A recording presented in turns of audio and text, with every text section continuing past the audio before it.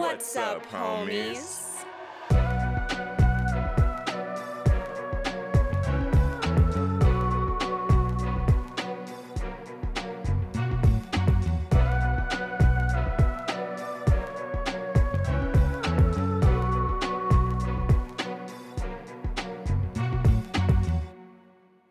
What's up, homies? I'm Erica. And I'm Roshane. And as always, thank you so much for hanging out with us today as we dive into another spooky movie. And to be quite honest with you guys, we're not totally ready to move past 2022 as far as horror movies go. We're still kind of into it. We're still kind of stuck there. Yeah, I mean, as we said, there were a lot of horror movies last year, and we did mean that. Like, there were a lot. And so much so that even we couldn't cover all of them. We tried. We did our best, but there were a couple ones that slipped through the cracks. Yes. But that's why we asked y'all to pick some for us. Yes. We asked you guys to help us make decisions. Because, there were so many of them. We barely scratched the surface. We wanted to talk more in depth about all of them, but time permitting, we couldn't get to all of them. So instead, we asked you guys which ones you would most like to hear us do deep dives on. And the most resounding, I'd say the one that we got most was Bodies, Bodies, Bodies. I'm so excited because this is a fun movie. And I'm actually really excited to talk about this movie too. It is. I'm not mad about it.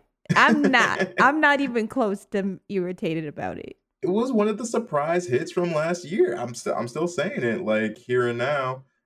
People who have been listening to our last episode where we covered everything briefly, but also people who have been there for the streams. Y'all know that, like, this was a surprise. This was a surprise for both of us, I think. I don't think either of us were ready for how much fun this movie was going to be. And it seems like because there were so many votes, a lot of y'all out there weren't ready for how fun this movie was going to be either. Yeah. It was a surprise for us all. And you know what? We love that. We love a movie that seems kind of questionable, kind of iffy from the trailer, and then surpasses your expectations in the movie. I mean, I like that. I always think that that's such a nice surprise. It's a toss-up because you rely so heavily on the trailer to dictate if you actually want to go see a movie. But I will say this was a movie for me where I thought I was going to like it probably from seeing the trailer, but I wasn't super like gung-ho to go see it. But the teaser trailers, like they started posting just like little baby character trailers, and those were really fun. Those actually made me want to go see the movie more. And not surprising after watching the movie because the characters are like the best part of this movie.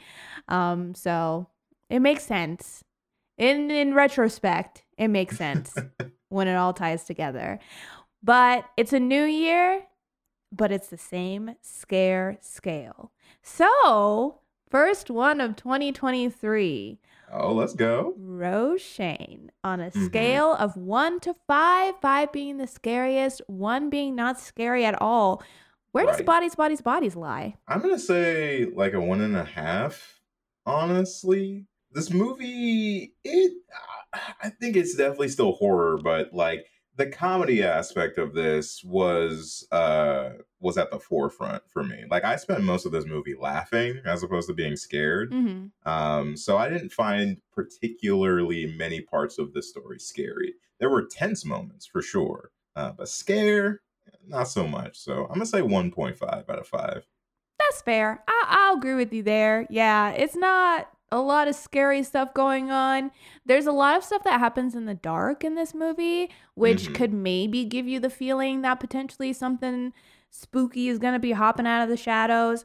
Most of the time, it's not, but it does give you that possibility. And also, too, there's some fear that could possibly be had by like the deterioration of the sanity of our group that if you put themselves in their shoes could be a scary idea.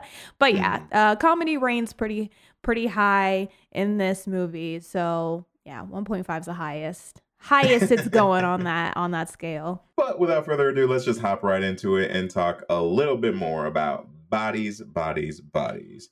This movie came out in 2022. This movie was directed by Halina Reijn with a script by Sarah DeLapp based on an initial spec script by Christina Ropenian. Starring Amanda Stenberg as Sophie, Maria Bakalova as Bee, Rachel Sennett as Alice, Chesu Wonders as Emma, Pete Davidson as David, Myha'la Herrold as Jordan, and Lee Pace as Greg. What do you get when you lock a group of bored, wealthy Zoomers and a Greg in a mansion during a hurricane? Sweat, drugs, liquor, and murder. And when a party game goes wrong and our Gen Zs start dropping like flies, one thing becomes abundantly clear. The hurricane outside wasn't the only storm brewing for Sophie and her friends. Insert champagne sabers, hurricane hookups, and dead bodies, bodies, bodies here. Our film concludes with this group of friends unraveling at the seams as their insecurities and toxic behavior stand between them and survival. Will they be able to band together or get canceled by the killer? Also, he's a Libra moon. That says a lot. Roll credits. Okay, so body yaddy yaddies. Let's dive into this one. So right away, when this movie starts, we meet the characters, basically. We meet our group. We meet Sophie and Bee very specifically right away. But then quickly transition into meeting our entire gang that we are going to be hanging out with for our hurricane party, which, Is that a thing? Now, granted, I've never lived anywhere where like a hurricane party would be like a regular event. So I'm not sure if that's a real thing. But I feel like there are places in the world where this is probably legit. Like people probably have hurricane parties, right? I mean, it makes sense because what else are you going to do during a hurricane? And I mean, besides like just try and survive and hunker down, you know, besides that is what I'm saying. Outside of fighting for your life. If you had the amount of money that these kids have, the size of this house at their disposal, I know for a lot of people when they live in areas where there are hurricanes, they kind of just get used to hurricanes and don't necessarily take them seriously as people who are like not used to that, right? Mm-hmm. Now, presumably these people are used to hurricanes.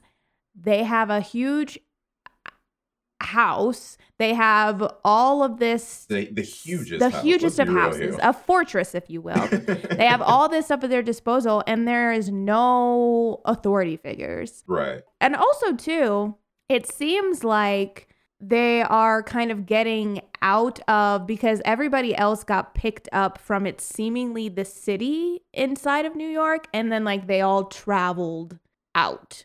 Like, so that might be a better place to be where they're at than where everybody else was at. Maybe. But I mean, like, let's be real here. The pull is you got a friend with a giant mansion that's like, look, dad's not going to be around. I got liquor and drugs for days. Right. Y'all trying to get lit or what's up? Like, that's, or not. Yeah. Like, I feel like at that age, that demographic, like, I would be all over that shit, right? That sounds like a great time in theory. Yeah. Oh, yeah, for sure. Especially because you don't know. I mean, presumably you're expecting it's going to be like the night and then the next day you might be able to bebop out. But because you don't know how long it's going to happen, yeah, you kind of would rather, I guess, have like drugs and alcohol and a shit ton of water and food at your disposal. A basketball court and like all this stuff at your disposal than potentially just being by yourself. So I'm not mad at it. Like, yeah, because I mean, like they're young, and you know the prospect of just getting to have a rager completely unsupervised, I'm sure that that's a huge thing for them. And also, I think it is important to note, for any listeners that don't realize, like this is a pair of millennials talking about this movie, and I do think that matters just because the Gen Z aspect of this movie is very much at the forefront. Like you can tell it with the way that the characters talk to each other. You can hear it in the dialogue. Like it's very important to understand what demographic this group of kids is, especially with the addition of Greg in there too, because he plays a very interesting role in this dynamic as well. Yeah. But like, I think I mean, for one, that is huge, but that's something that I think both of us have talked about previously, is how much we enjoy the depiction of Gen Z in this movie. Yeah. Because it's actually, it's really good because it doesn't feel like a parody of Gen Z, which I think a lot of times is the case when you try and write for a demographic that's not your own. You know, you have a bunch of millennials writing for Gen Zs and it just sounds awkward, right? I feel like in this movie, they really captured this group as realistic people, so that when shit starts hitting the fan and you start putting a lens on some of these like insecurities that these people have, or like some of the things that make them tick, it allows these scenes to hold more weight because these don't feel like fake people. Like all of these kids feel very real. Yeah, because the thing about this movie is it feels much more lovingly, like a loving lens of these characters rather than a parody or a farce or making fun of them in any way. We're laughing along with these characters, not just laughing at them because we think that they're ridiculous or they're stupid. Now, obviously, they are caricature-esque. They are, each person is a very specific type of person, and they're leaning into that as much as possible. But even with that being true, there's enough truth in every single character, and there's enough layers in every single character where they have a relatability to them, in the sense where I feel like everybody has met a person like each of these characters. Maybe not to the degree that some of these characters are, but I feel like everybody knows someone like these. And so when they play off of each other, it feels like everything is grounded in this universe for who they are. So even though things happen in this movie and everybody maybe reacts to the craziest degree that they possibly could have, because these characters are fleshed out so well, it makes sense. I don't question how anybody reacts, because I'm like, yeah, that tracks for that character. I do believe that this is how they would react to a gun being pulled on them. I do believe that this is how they would react to the possibility of like their friend falling down the stairs. It's like, it's things like that where I don't question these characters, despite the fact that I can't relate to them. You know what I mean? Like, I don't relate to these characters, but I like living in the world of these characters because they are fun and they feel to me like a more authentic representation of a generation than I've seen in other movies attempt to do. Yeah.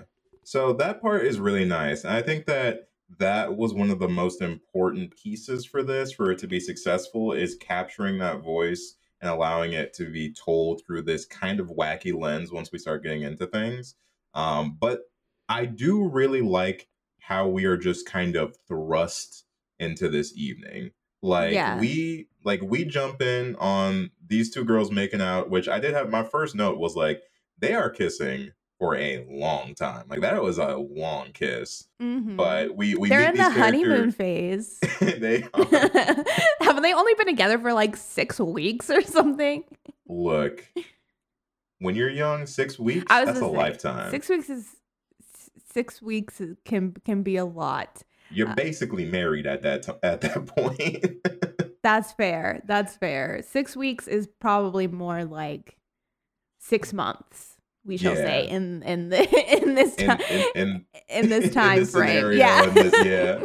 But I think what's fun about the beginning is, along with meeting the characters, you get a lot of subtext about things that you won't understand yet, but will become more apparent later on. Mm-hmm. And I think that the way that it's introduced is very organic, because a lot of it's like whispers between other characters, like random tensions that you'll notice between like one person or another person. Like, there's nothing that's very blatant. And I think that was a great move by them to, I think that was a great move by them, because that is very much reminiscent of how I think a lot of, younger people kind of operate. Like, you don't necessarily say exactly what you're feeling to everyone's face. It's kind of like, it's passive aggressive. It's petty. It's like I it's smile in your text face. Message, Yeah. It's everything is very subtext. Yeah. There's always an underlying kind of secondary meaning to a lot of the looks that these characters share, or the little snide comments and remarks, despite maybe smiling in each other's faces and saying one thing, feeling a very different way about that person. And it's interesting because even by the end of this movie, there's a lot that we don't ever discover about these relationships and kind of the paths that they've taken to get us to this point. We can fill in the blanks a lot by what happens in this movie, but even by the end of it, there will be relationships where you still don't really know by the end of it how these people felt about each other. I think a particular one for me is like Sophie and David. By the end of this movie, I don't really know what that relationship was. I don't really know how much of best friends they were, or how much they really cared about each other, because you don't get both sides of the story. You get it filled in by other people who also have their own agendas. And it's kind of up to the audience, once you're done watching this and potentially on rewatches, to really decide for yourself how everybody really relates to each other and how everybody really feels about each other. Because there's a lot of tension in this group. There's a lot of animosity in this group. Now, that seemingly it does feel like they have had good times and that they do have fun together. But we also have a lot of backstory that has obviously been weighing down this friend group for a long time, that everybody refuses to put out in the forefront and would rather just pretend like it doesn't exist. But all right, let's talk about this group a little bit. Who did you like and who did you dislike? Like, what's your ranking for this group of kids? Okay, well, my favorite character is Alice. I think Alice is kind of like everybody's favorite character. Alice is so good. She's hilarious. Like, laugh out loud, so funny. Oh my God, her lines and her line delivery, 10 out of 10. Alice is a little bit of a scene stealer, for sure, in this movie, because first of all, our podcast champion, of course, shout out to those sticking up for the podcasters of the world. That whole side plot to me is so funny, because honestly, I like the way I was cackling, because it just feels like at this point in time, no shade on us or any of our podcast friends, but podcasting is kind of that thing now where it's like anybody and their mom could just start a podcast, and that feeling of like your friends knowing you have a podcast and wanting to be supportive, but not everybody's going to be into what you're talking about. And there's this feeling of like, oh yeah, we're so happy for you, we're so excited for you, and at the same time knowing like, are they? I don't know. Yeah. They have to say that because they're my friends, and I hope they are. I don't know. And it's also just awkward. I don't know if you feel this way, but anytime that I meet anybody in real life and my podcast comes up, now this is not to say that this is how Alice is, because Alice is very much all about the spotlight. She loves it. She wants people to know she has a podcast, but it kind of reminds me of when, like, being an actor, and when you first tell people that you're an actor, and they're like, oh, well, have I seen you in anything? Or like, would I recognize you from anything? Can you do something for me? I don't know. It's the same feeling with a podcast, where it's like all those questions of, oh, well, where can I find you? Like, what do you talk about? Or how many people listen? Is it going pretty well? And you're like, please don't do this to me. Please don't ask me anything about this. Like, please, I just want to have a good time. I just want to talk about shit.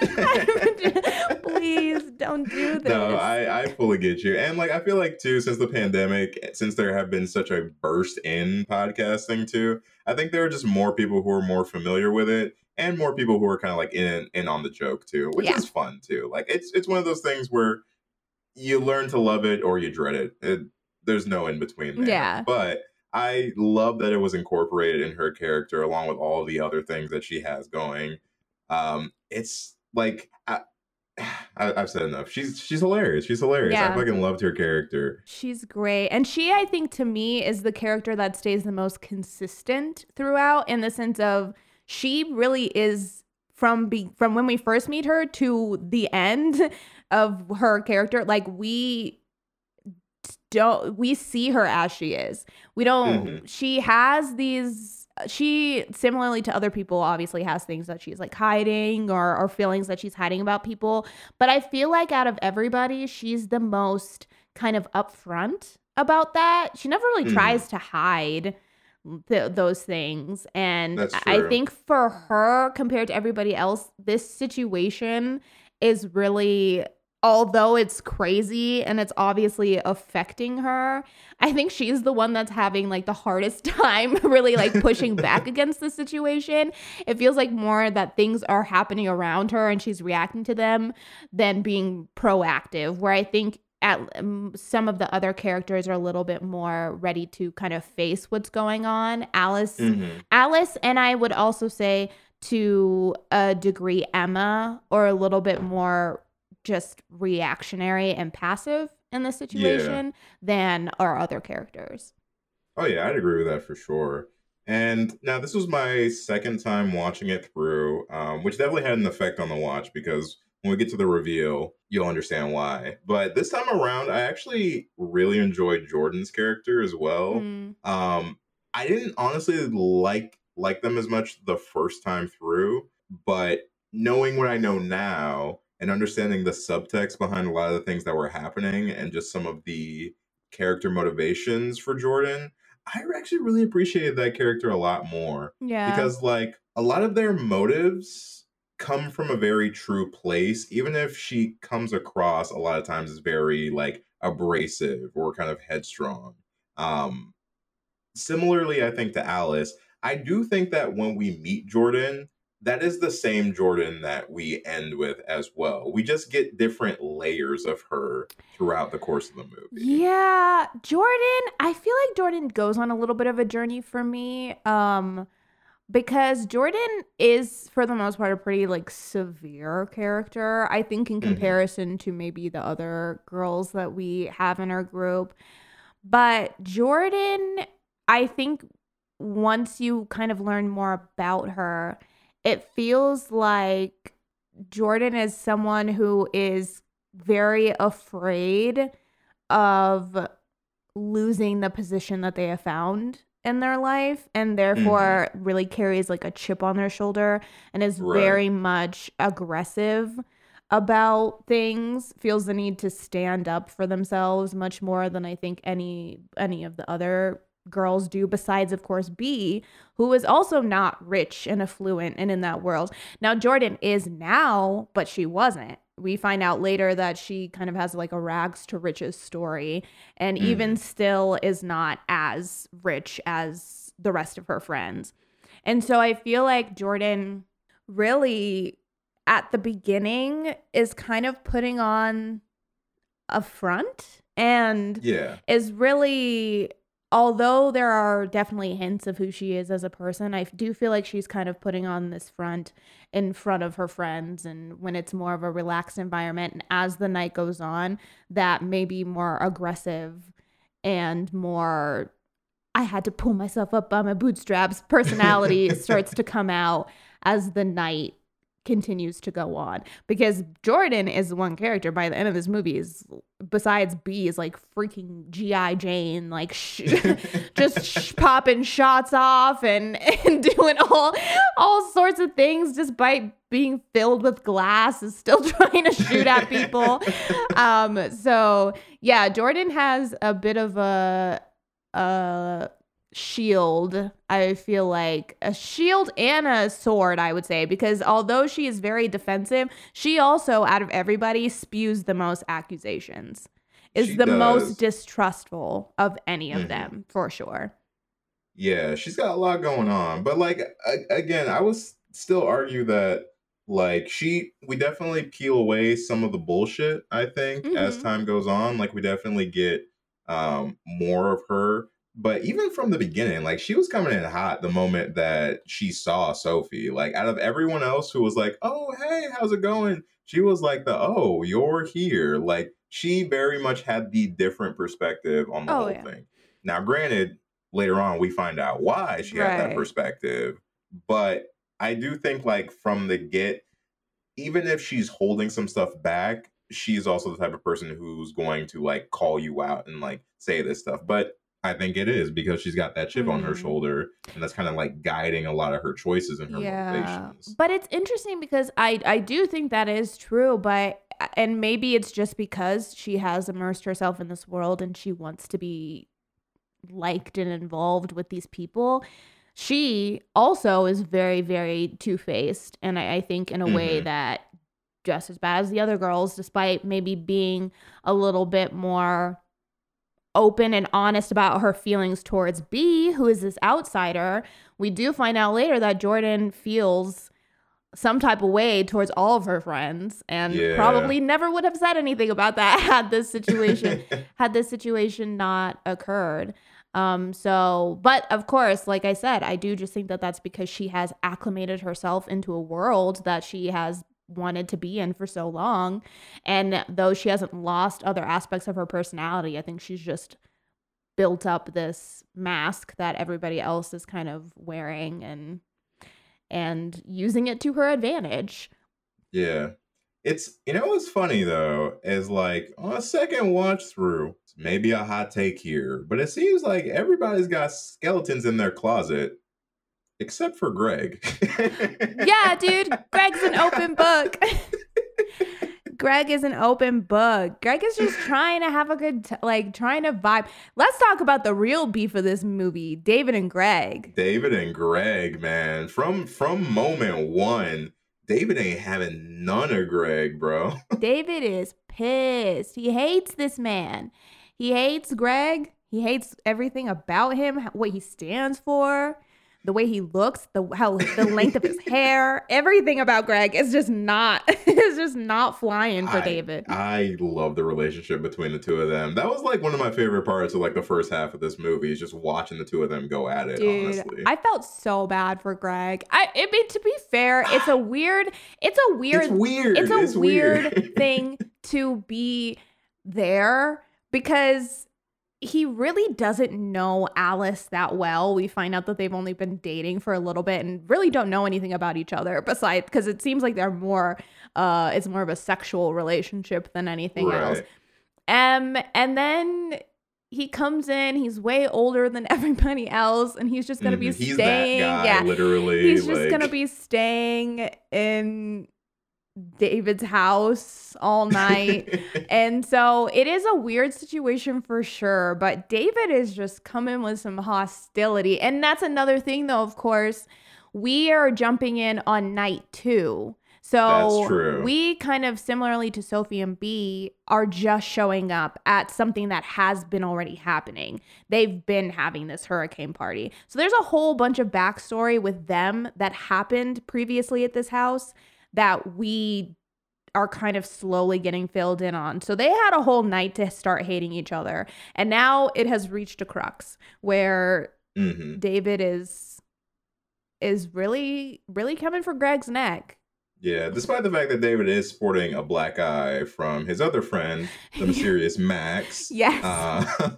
Where they apparently got into an altercation on night one, and Max has now split, but he left a parting gift for David. Yeah. And again, going back to like how we get thrust into the story, I just think it's so well, or I think it's done so well, how there are just all these different pieces that are laid out for you before we get into like the mystery aspect of things. Like just little things for you to either pick up or not pick up.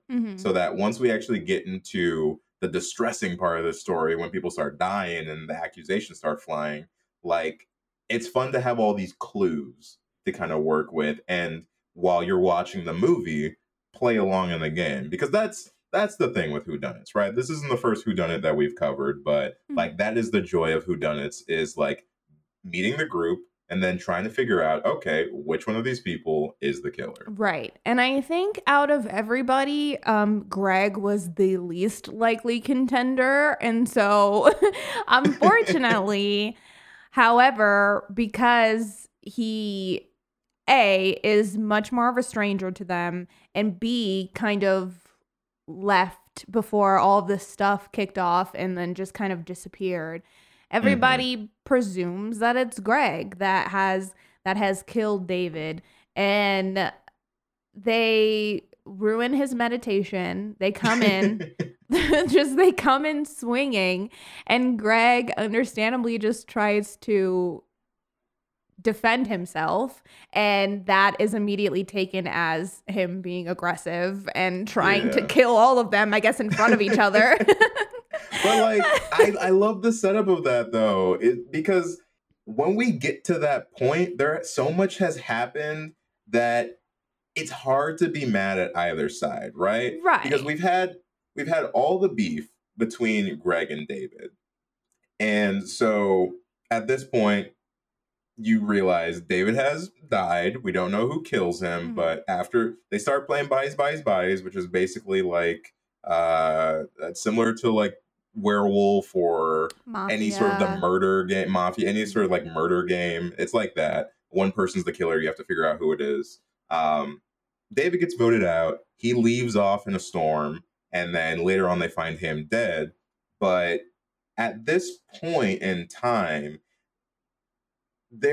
most of the animosity towards David and most of the like conflict with David has been between him and Greg. Now, granted, David is the one causing most of this. Like he's the one definitely what's the word? He's the one instigating. Yeah, he's the one instigating most of these conflicts. But for us, the viewer, we've seen all conflict happen between these two characters. Now, granted, it would be probably too simple for it to be Greg, you know what I mean? Like, you need the story to be a little bit more complex than that. But once you get to that moment, although they are jumping to some huge conclusions, it's hard to be mad at the girls for thinking like, yo, it could be Greg. Right. Well, and also too, because they've already jumped to the conclusion that it is a killer. There is no thought any whatsoever that this could have been an accident. They're immediately jumping to the idea that there is somebody who did this to David. Again, there are the clues placed there for that. My man's neck is slit. There is a bloody sword that was abandoned in the mud. No, I'm not saying it's crazy, because to be quite honest, I think as horror fans, we can't sit here and talk and act like we wouldn't immediately be like, oh God, there's a killer on the loose. I don't think it's wild, especially for them having been playing this game. It's completely, the lights have gone out. It's dark. There's all of these circumstances where I think it's easy to jump to the worst conclusion. Yeah. They've also at this point been fighting a lot too. Like outside of just Greg and David, the group in itself has already started their infighting. Has been having their issues. And also, yeah, we have this random guy here that only Alice barely knows and he's gone. And so it's not the craziest jump. But yeah, they basically all confront Greg. It goes poorly because Greg is confused and doesn't know why all of these girls have weapons. And then B takes him out in self-defense because he looks like he's going to attack one of them. So she takes him out. But one of my favorite lines in the movie happens now when Jordan says, well, he has the most experience. You told us he was a vet. And Alice goes, he's a veterinarian. I love that. I love that so much. Again, Alice out here stealing these scenes with these lines. It's so that one, funny. That and one what a reveal, too. I know. It was such a good reveal. He's a veterinarian. Yeah, that was great. I love that line. And then I also love, it's another Alice line. That's my favorite, is later. when B is talking about her mom and Alice goes, nobody knows this, but I have body dysmorphia. And Jordan goes, you make everything about you, Alice. Shut the fuck up. Yeah, shut the fuck up. It's not about you. It's so good. But even, sorry to give Alice even more praise, but even when they're like doing the accusations for Greg and Jordan's grilling her about like, what do you know about him? Yeah. And it's like, how long have you been dating? A while. Long. Yeah. I don't know, 2 weeks. Yeah. What's his last name? What's his middle name? You don't ask someone their middle name. I mean, he's the only one who served in the military, right? So. What? He's a vet, right? Like Iraq or. No, I thought it was Afghanistan. He was a veterinarian. He was a veterinarian's assistant. Are you fucking serious right now? My mom has borderline. Oh my God. I'm so sorry. That's really serious. Mental health is a really serious issue. I mean, I've never actually said this to anyone, but I have body dysmorphia. Oh my. Alice, how long have you known Greg? Like, long. Okay, what do you know about Greg, Alice? Oh my God. What do you know about him? Oh my God, guys, relax. Stop. I know that he's a good person, okay? He's fundamentally a good person. He wouldn't do this. Do you know his middle name? Do you know where he lives? Do you know how much fucking money he makes? Do you know his last name, Alice? I know a lot. Our first date was at a bar. He drank like a medium amount. Okay, Alice, He stop. likes nature. What is his He's middle a name? Libra What moon. is his You don't middle ask what your middle name is, okay? For a really long time. Which I think is a valid argument. It's I'm fair. gonna support Alice on that one. Like, It's fair. It doesn't come up in casual conversation. And I think especially when you've only been seeing someone for a few weeks, you should at least know their last name. Like she did fumble. She fumbled it there. But yeah, middle names I feel like just kind of come up organically if eventually, or unless they have their middle name on like social media or something. right. But yeah, so Greg gets taken out, and I guess this is a good segue into B and Sophie because, like I True. said, B is the one who disposes of Greg, and B is, by all accounts, probably the closest we get to maybe an audience that the Right. person that they could relate to the most, because she really is the one who knows the least about what's happening, the least about these people, and is really just kind of thrust into this situation that she then has to navigate because she cares about her girlfriend and wants to make sure she's okay. B is working class, so she feels really self-conscious about that and being around everybody. Her and Sophie are fairly in a new relationship, so there's a lot of insecurities that B is coming into this situation with, and for the most part nobody makes her feel, honestly it kind of sucks because Greg is the best at making her feel the most comfortable at this get together. Out of everybody, Greg kind of makes her like it seems like they get along fairly well at this little shindig, and then she has to literally not like bust his brains out of his head with a dumbbell.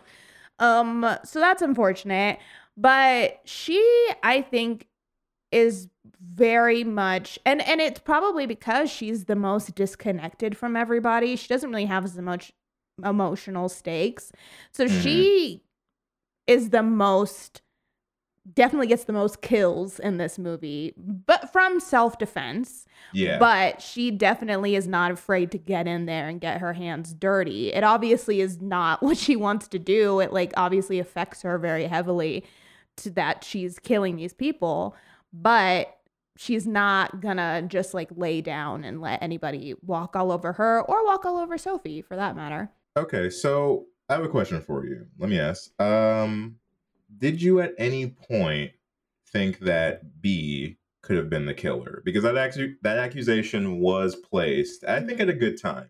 It was. No, I did not think that B was the killer at any time. And I do feel like that's just because I feel like B was the one character where and I don't know if you felt this way, where it felt like we never really had a chance to truly think she was the killer because we follow her so often. True. And so a lot of times she is witnessing things. If anything, I thought maybe Sophie was the killer for a little while just because they had a habit of splitting up. And although we were with B, we were never with Sophie. And so, and also Sophie had a habit of having last interactions with some people who would later die, like Emma. That was the last time we saw her, was talking to Sophie. So that had crossed my head once or twice, but no, I never thought B was the killer just because we spend so much time seeing things from her perspective. So who did you think for the longest time was the killer? Was it Sophie? Yeah, honestly, Sophie was my number one. I thought that out of everybody, because she was the least, and now of course it's just her as a person, but at the time it felt like Sophie jumped on the bandwagon a lot. Whatever anybody said, she just started to believe that. People thought it was B, and despite her being team B for forever, Jordan makes one accusation and Sophie's ready to throw her out into the fucking hurricane. And so it just felt like a lot of times Sophie was really benefiting from everybody else kind of going at it. And then she would just be on the sidelines, just letting it all unfold. Now, obviously, like I said, at the end of the day, by the end of the movie and discovering that it was none of them, I think is just more stands that that's just the way that Sophie is that she's just a very passive person who just kind of goes along with whatever is benefiting her at the time. And so it makes sense that she reacted that way in situations. It feels like whoever was the leader at the time, she was ready to back them up. But when I was watching it, I just thought, oh, Sophie, the only reason she wanted to come here was to kill these people. Like I just in my head, I just thought, oh, she wanted to come here to kill them. B is just her, like she brought B as almost a alibi sort of situation. Oh yeah, I wanted you guys to meet my girlfriend. Surprise, bitch. Actually, David, you're dead. Emma, you're dead. Greg, I didn't mean for you to die. You weren't supposed to be here. Like that's what it felt like. That's true. I think like when I was first watching it, my journey went initially Greg. And then after it's revealed that it couldn't be Greg, my mind went to Sophie next, and I feel like the movie kind of sets it up that it could be Sophie. But I feel like towards the third act, I was really leaning on Jordan. Despite the fact that like Jordan had a couple alibis by that point, it just still felt like Sophie was going to be the too obvious answer. So I felt like it had to be somebody else who was already there and like of the group, talking about like aggressive energy. Jordan just kind of fit the bill, you know? Right. And I guess I never thought Jordan, just because of how aggressive she was and how ready she was to take on everything. It felt like to me, like where Sophie felt like the obvious choice for you, Jordan felt like the obvious choice for me. I just thought, I was like, it would be way too easy for it to be her. So I think that's where Sophie kind of comes up. But then by the time that everybody, so we have our 4 girls and everybody's kind of accusing each other. By that time, I didn't think it was Sophie anymore, because we got that reveal with Jordan's underwear in her car. And I was like, oh, so you're just shady because you're a cheater. Oh, okay. Now it's clicking. You're not a killer, but you're a cheater. Like, I was like, that's it. That's what it was the whole time. Because I think that's Sophie. It's crazy to me because I think Sophie is very much it feels like she has a really like addictive personality, which is clear, because she did get addicted. She was addicted to drugs. She was clean. Well, she was clean, and she does drugs during this situation, but she was clean for a while. And it's revealed that she had been avoiding her friends because they kind of cause her to fall off the wagon. She often goes back to drugs if she's hanging out with them. But I feel like she feels like one of those people who really, really like loves hard, because I do feel like she is very legitimately in love with B. It feels like she's very much into B and like really obsessed with her. But I feel like she's also that type of person who, when she gets attention from people, she like leans, she like gets upset, feels like that, like follows that feeling and kind of really gets obsessed with it and addicted to it. And it feels like Jordan is into Sophie. And so I'm sure Sophie was like, okay, cool, whatever. Yeah, let's have sex. But it's crazy because I do feel like she obviously really is crazy about B despite being a cheater. I do think that she really is that way, because even though it would be so easy to just be like, yeah, you're right, I was cheating on you. It's like she would rather B think that she was a killer than to just show her that she was cheating with Jordan, because Sophie doesn't know this, but B knows she's lying. That's why she freaks out at the end. But Sophie, you realize by not just showing her your text messages, you're really coming off like a killer right now. Like, just take the L. And it's at that point in time, it's like, even if you didn't show her your text messages, she's gonna know you were lying about something, because Jordan, with her dying breath, told B to look at your text messages. So obviously something happened between you guys. Just show her your phone. Just show the phone. Would rather take it literally to the grave, which is kind of nuts. But that's not a characteristic that's just exclusive to her too. Because like, even with Jordan, like, another one of my favorite parts of this movie is when Jordan pulls the gun on everybody and then shoots Alice. And immediately after shooting Alice is like, did you just shoot me? And Jordan can't even admit to shooting Alice. Like, her brain instantaneously goes, no, that wasn't me. It's like, girl, you are holding the gun. The smoke is still coming out of the end of it. What are you talking about? Like, baby, come on. Let's use that noggin, though. I know, that whole thing. And of course, it's hard to tell who ends up killing Alice, because there's 4 people wrestling over a gun.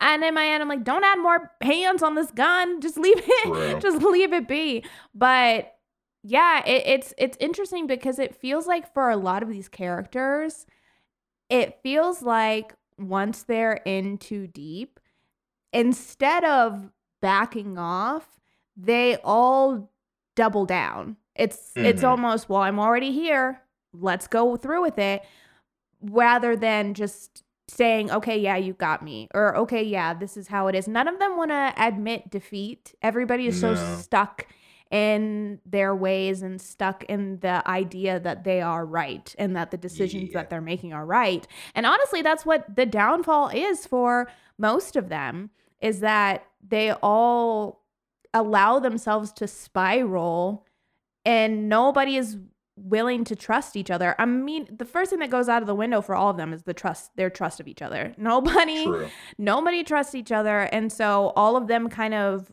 commit to this path. And even though it feels like they're in it together, none of them are. All of them are really in it for themselves. And so once they start to go down this path on their own, they're like, well, fuck it. I guess that's what I'm doing. I would say maybe Alice is the most team oriented, but I honestly think that's just because she can't do it on her own. Like she kind of has to rely on everybody else because she's so kind of frazzled and terrified of the situation. But everybody else, I would say even for like Emma, she gets taken out the earliest of our final group. But I think out of all of them, Emma feels the most shy. Like she really keeps to herself. She's much more subdued than everybody else. And she really like introverts into herself when things start to go wrong. She's the only one who really like cuts herself off from the rest of the group when things start to go wrong. Yeah. And I feel like even for Emma, I mean, it ends up being an accident, but she spirals just as bad as everybody else and starts to do things that in the end don't benefit her at all, but she like really doubles down on them and then falls down the stairs. True. And on a second watch through, I gotta say, Emma's a pretty like it's a pretty tragic story for her. Yeah. Especially when you start noticing a little bit more of her mannerisms and characteristics. Because I'll be honest, like the first watch through, like I just wasn't paying as much attention to her, but I paid more attention the second time. And her just visceral need to be loved and liked by everyone, you can see that really like eat away at her the longer the night goes on. And like her fall down the stairs, I think you can kind of assume is like drug induced. And like when you like rewind and look back, the amount of different substances and things that this girl is taking just to reach some sort of neutral in this situation is ridiculous. Like I think she may, outside of maybe David, she may consume the most like narcotics and stuff throughout the entire movie. And like, so it makes a lot of sense that she would accidentally tumble down some stairs in the dark while she's spiraling on 7 different kinds of medications and alcohol and drugs. Right. Like, well, and we never see her use light. Like she never pulls her phone out. She never has her flashlight. Or so she's really running through the dark. Like just letting Jesus take the wheel and hoping that she doesn't tumble and fall over something. And she ends up doing it. But I mean, so transitioning into the end now, into the reveal, which at this point most of you guys know, but like it's revealed at the end that none of them are the killer. And in fact, David offed himself in an angry rage as he tried to make a TikTok.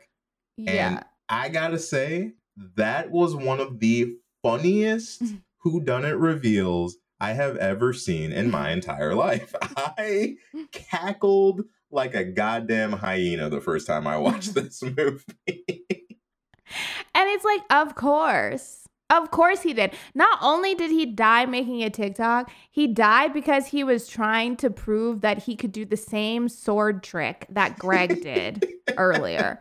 Trying to use a sword to take the cork out of a bottle of champagne, which Greg does earlier, and everybody's so impressed by. And David decides that he can do it because he's all pissed off because they got in an argument. And which I will say, this is jumping back a little bit, but it ties into him being upset. I do like that before anything even happens, this bodies game in and of itself, even though they know they shouldn't play it because it always ends badly, they still do it and it ends badly. But I do like that there's this huge fight that starts from that. But what I like about the fight is it's not between any of the girls. Weirdly, it almost like brings the girls together because the fight is really between David and Emma and a little bit of Greg. It really has nothing to do with our group. And so it almost like unites them because they all come around to support Emma. And I feel like this would have been an easy chance to already start the breakdown of the group. But it doesn't. It's like they almost start off better than they were before they played the game, like emotionally and mentally. And despite that, still immediately break down, which I liked. But needless to say, that's why David is so upset, because him and Emma get in this huge fight. And yeah, he accidentally slashes his throat. So good. And nobody realizes it until the morning when Bea and Sophie accidentally grab his cell phone and realize that is what happened. It's such a good reveal. I fucking loved it. And I know that there was possibly an earlier version of this where that's not how it ended and that there was actually a killer. But I think that this was absolutely the way to go. I think that for the story that's being told for this group and for these characters, especially David, this makes so much sense. It everything works. Everything lines up. Everything seems rational once you get here. And what I also really enjoyed too, and this was a big thing for me, is going into this movie a second time, I was actually worried because I wasn't sure if I was going to enjoy it as much because I knew what the reveal was. I didn't think that the comedy and things would hit exactly the same. But surprisingly, it was a little bit of the opposite because knowing that none of them are the killer for the entire movie actually makes it very engaging to watch these characters, because now you realize that everyone truly and genuinely thinks that they're right. Yeah. Like, they all think that they're innocent. They are all coming from a genuine place when they're trying to survive with their accusations. Like, all of this stuff is coming from a real place because none of them are the fucking killer. Yeah. And for me, that actually elevated the watch because now some of the subtext and some of the things that maybe didn't make as much sense before make a lot more sense now, especially with like characters like Jordan who are like so strong about their point of views. It makes sense now that Jordan's so strong about her point of view. She genuinely thinks one of these people is the killer. It's like she knows she didn't do it. And that's the thing that I thought, because I haven't gone back and rewatched this quite yet. But yeah, I didn't think at all that when I saw the twist, I thought that. I was like, okay, that's kind of cool, because now when you go back, it'll play a little bit more of a straightforward comedy because that mystery element of it is gone. But yeah, there'll be new things that you'll pick up on that you maybe didn't pick up on originally, because maybe that first time you were also trying to pinpoint a killer. So things that people did that seemed shifty, or things that people did that seemed like you wondered why they did that in this circumstance. That'll completely change when you realize that it's really just a group of friends who are wrestling with the idea that somebody in this group killed somebody. And it's like they know for a fact it's not them, but have no idea who else it could be. And so, and I think not only that, but also the feeling that like these are people that are my friends, or I thought were my friends. And so now are they going to kill me? It's like an interesting, I feel like, shift for the characters, because now it almost just becomes more of a like survival comedy than a horror mystery, which it feels like on that first watch. Yeah, it's just, for me, that was something very unique and fun to have a whodunit where they did it to themselves. Like, I think that that's just like, it takes an old idea, but it changes it just enough that it's like intriguing. And in this case, really fits the bill for like the things that happened in the story. And so for me, like, I was already enjoying the movie a ton before we got to the reveal. But once we got to the reveal, that really sealed the deal for me, and like really, it was such a satisfying end that I left the movie just with a smile. Like, I felt... It's almost like I felt like I almost got lied to, but I had like a smile on my face. It was like, that was fun. Like, I really enjoyed that. And it makes it kind of interesting because in your head, when you're watching this movie, despite me saying earlier, like, oh, they never think it's an accident, I didn't think that way either until the movie ended. Because in your head too, you think, oh God, it's just your first reaction is to assume that there is some sinister shit going on rather than, oh yeah, David is full of drugs and alcohol and has a fucking sword. Like, yeah, he probably did that to himself. But you don't think that way either watching the movie. And I think that's so interesting that your first reaction for this type of situation is to think, okay, one of these people did it. And so it's, yeah, you can kind of relate to the characters in that way of immediately jumping to the worst possibility for something like this.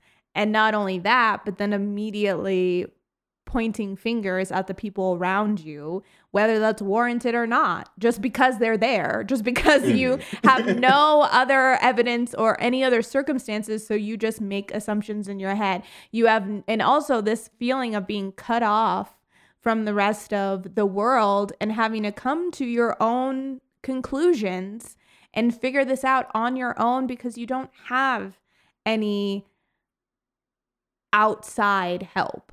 And for a movie that is kind of taking a premise that's so popular in horror and has been done so many times that like, oh, there's a storm outside, we can't leave the house.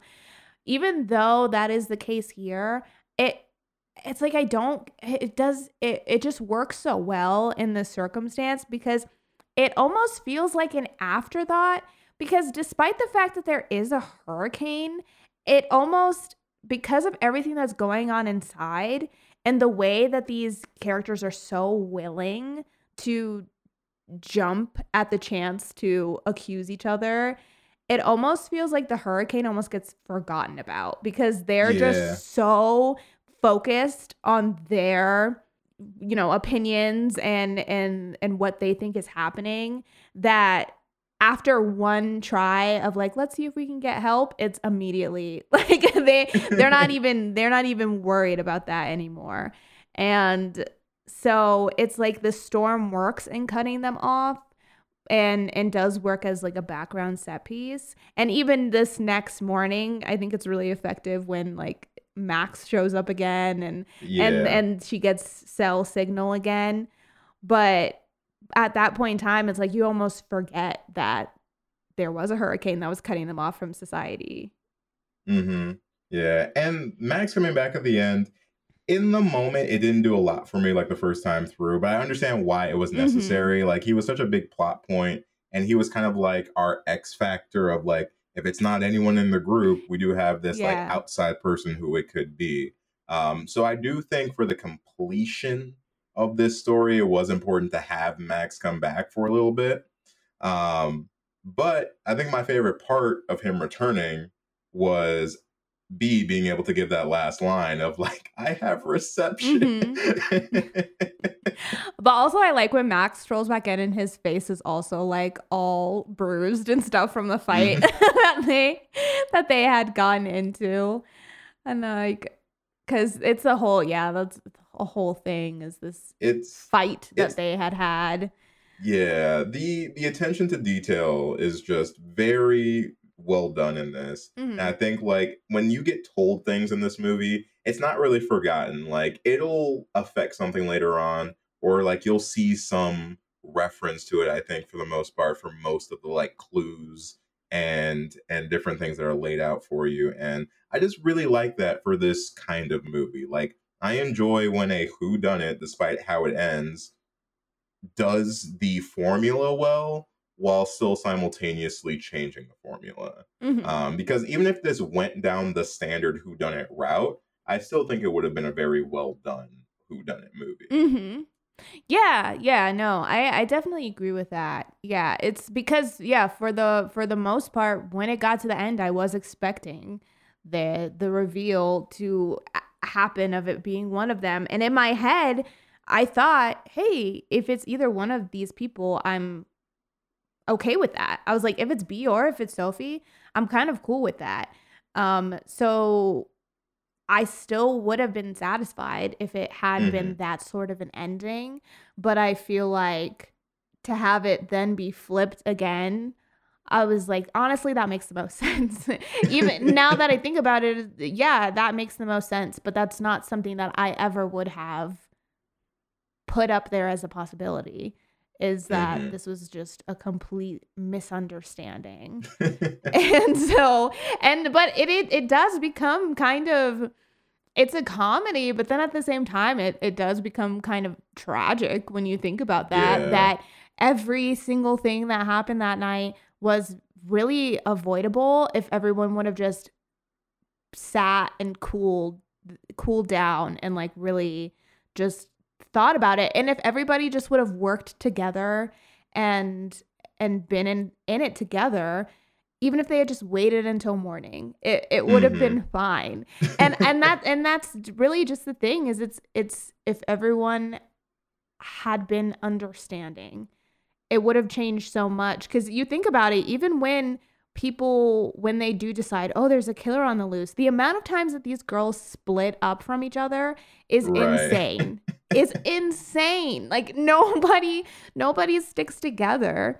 And if they if there was more camaraderie, if there was more trust, if there was more honesty, everyone would have been fine.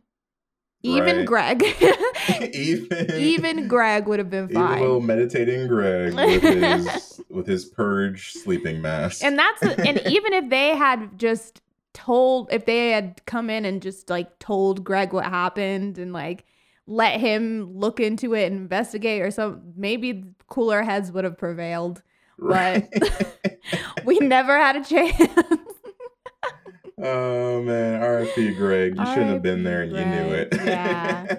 And then too, something we didn't talk about also is like everybody in this movie really does have like a secret, because even B has one. It's much less. It's much more wholesome of a secret. It's much more wholesome. But at the same time, she was big lying. Like she was really the mom thing is not like, to lie about that. I don't think that that's so bad. However, to have your girlfriend drive you to the mall every single day and say so you can go to work, unquote. And then you sit in the food court for hours and then have her come back and pick you up. That's a little bit wild. That's a little weird. And now look, we've all been embarrassed about certain things, but at some point during your 6 to 8 hours of sitting in that food court, you got to start thinking to yourself, maybe I should just tell her. Yeah. Maybe I should just say I got fired today. But because come on, all that gas in this economy? Yeah. Come on. And then B leaves the light on, kills the car. Right. It's so sad because B really is so well-meaning. Truly. But everything. She's gonna have a good time. Everything seems so suspicious. I love it. But I think that's everything I had for Bodies, Bodies, Bodies. Did you have anything else that you wanted to go over? I think that was everything. Yeah, it was just a good time. And like I said, if you guys listen to our 2022 rewind, the soundtrack hits. The music slaps. Slappers. I appreciated it for what it did for the movie. They weren't songs that I'm going to be bumping like in my free time. However, they did match the vibe and the feel of everything. And outside of just the soundtrack, the sound design too. Yeah. And honestly, like lighting and visuals. We didn't really talk too much about the movie making aspect of this, but outside of the fun story, the movie itself is very, very well made. Yeah. A lot of the shots are very cool. A lot of the things that they do with lighting and different forms of lighting is very creative. And the sound design in a lot of places is fantastic. Specifically for me, when we get David that first time, the way that like he thumps on the glass, it sounds very reminiscent to like things battering your windows during a storm. And And the way they just handle that whole sequence, I think, is just really polished. Kudos to everyone on the like movie making side of things, because all of that was fantastic as well. Yeah, no, agreed. The way this film was shot, despite being such a dark movie, because it's completely in the dark, was shot so well. The lighting was completely dependent upon the actors holding their phones and their glow sticks and their headlamps in the right spot to illuminate each other, and they did it. Like, you can see everybody. You can tell what's going on all the time. And I can't say that about some movies that had normal lighting. So they did a really good job with that. And yeah, the sound design was cool. There's some really like cool ways that I feel like they even just said a lot about a character just by the way that the shot was set up, or by the way that they were lit, or different things like that. I feel like a lot of care went into the more technical aspect of this movie, just as much as the, characters and all of the other elements of it. But yeah, big fan of the movie, big fan of the music. And like I said, 212 had me in shambles. It had me in shambles. I was like, damn, I want to be at this party. Like, I'm trying to rage with these Gen Zs. I'm trying to dance with these. Let me dance with them. Oh my god. Pete, invite me to your house. Complete 212. What are we gonna rate this one out of, Erica? What's the metric? Okay, we could rate this out of killer TikToks. Oh, fantastic! I think that's it. Right? It's got to be that. It's got to be killer TikToks. Okay. Yeah. Let's do that then. Do you want to go first, or would you like me to go first? I can either or. If you want, I can go first. Okay. Yeah, you can go first if you'd like. All right. So, honestly, I'm going to give Bodies 5 out of 5 killer TikToks. This movie is so much fun. And now I've said that like 17 times, but it's true. That's the feeling I have when I watch this. I really enjoyed it the first time through when I saw it in theaters back when it came out. And like I said earlier, I was a little bit afraid going into my second watch. I thought I wouldn't like it as much. And honestly, I ended up enjoying it even more a second time through. So that kind of like sealed the deal for me in terms of like how I felt about this movie. I think the characters are acted very well. I think the story is masterfully done. I think the dialogue is great. I think the actual visuals, all the different aspects that make the movie are fantastic as well. There's nothing I would change about this.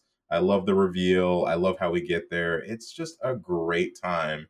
And honestly, again, I was very shocked at how much I enjoyed this movie, but I remember seeing the trailer and thinking to myself, if they do this movie right, it's going to be a knockout. And for me, it hit it out of the park. So 5 out of 5 killer TikToks. Yeah, same. 5 killer TikToks out of 5. There's nothing I would change about this movie. Like, I wouldn't change a thing. I think that it, from start to finish, was just so, like, super entertaining. It is the perfect length for me to tell this story.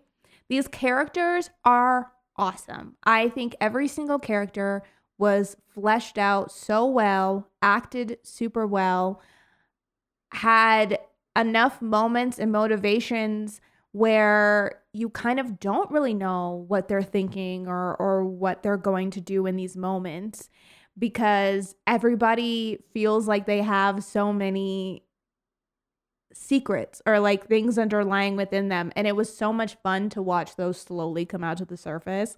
The setting and the actual story itself, despite being really simple, never felt simple.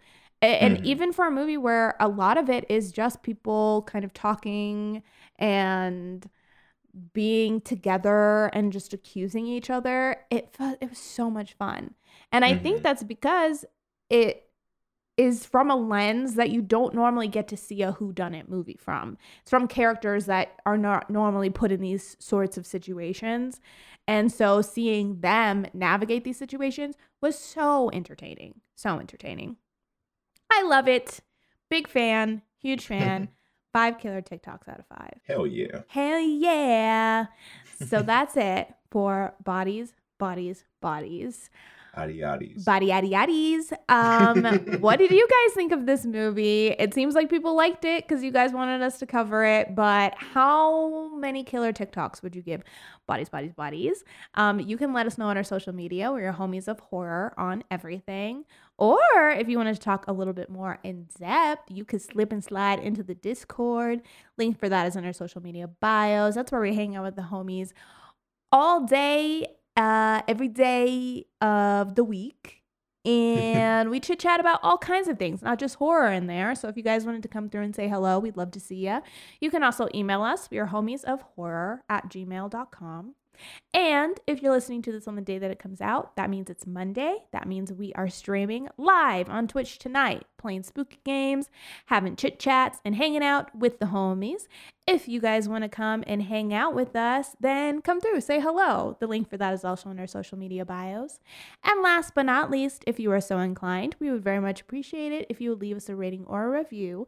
You can do both on Apple Podcasts. The more ratings and reviews we get, the better. It recommends our show to more listeners, and we just like to hear what you're thinking. So if you have an Apple account and haven't done that, we'd love for you to. Or over on Spotify, you can leave us a rating by clicking the stars underneath our name. But that is it for us today, homies. We hope that you guys enjoyed hearing our full breakdown, and we will be doing it all again next time, same place, same time. Catch you next time, homies. Bye. I like your podcast, Alice. What is your podcast about? Hanging out with your smartest and funniest friend. Did you just groan? No, when I said hanging out with your smartest and funniest friend. Like that.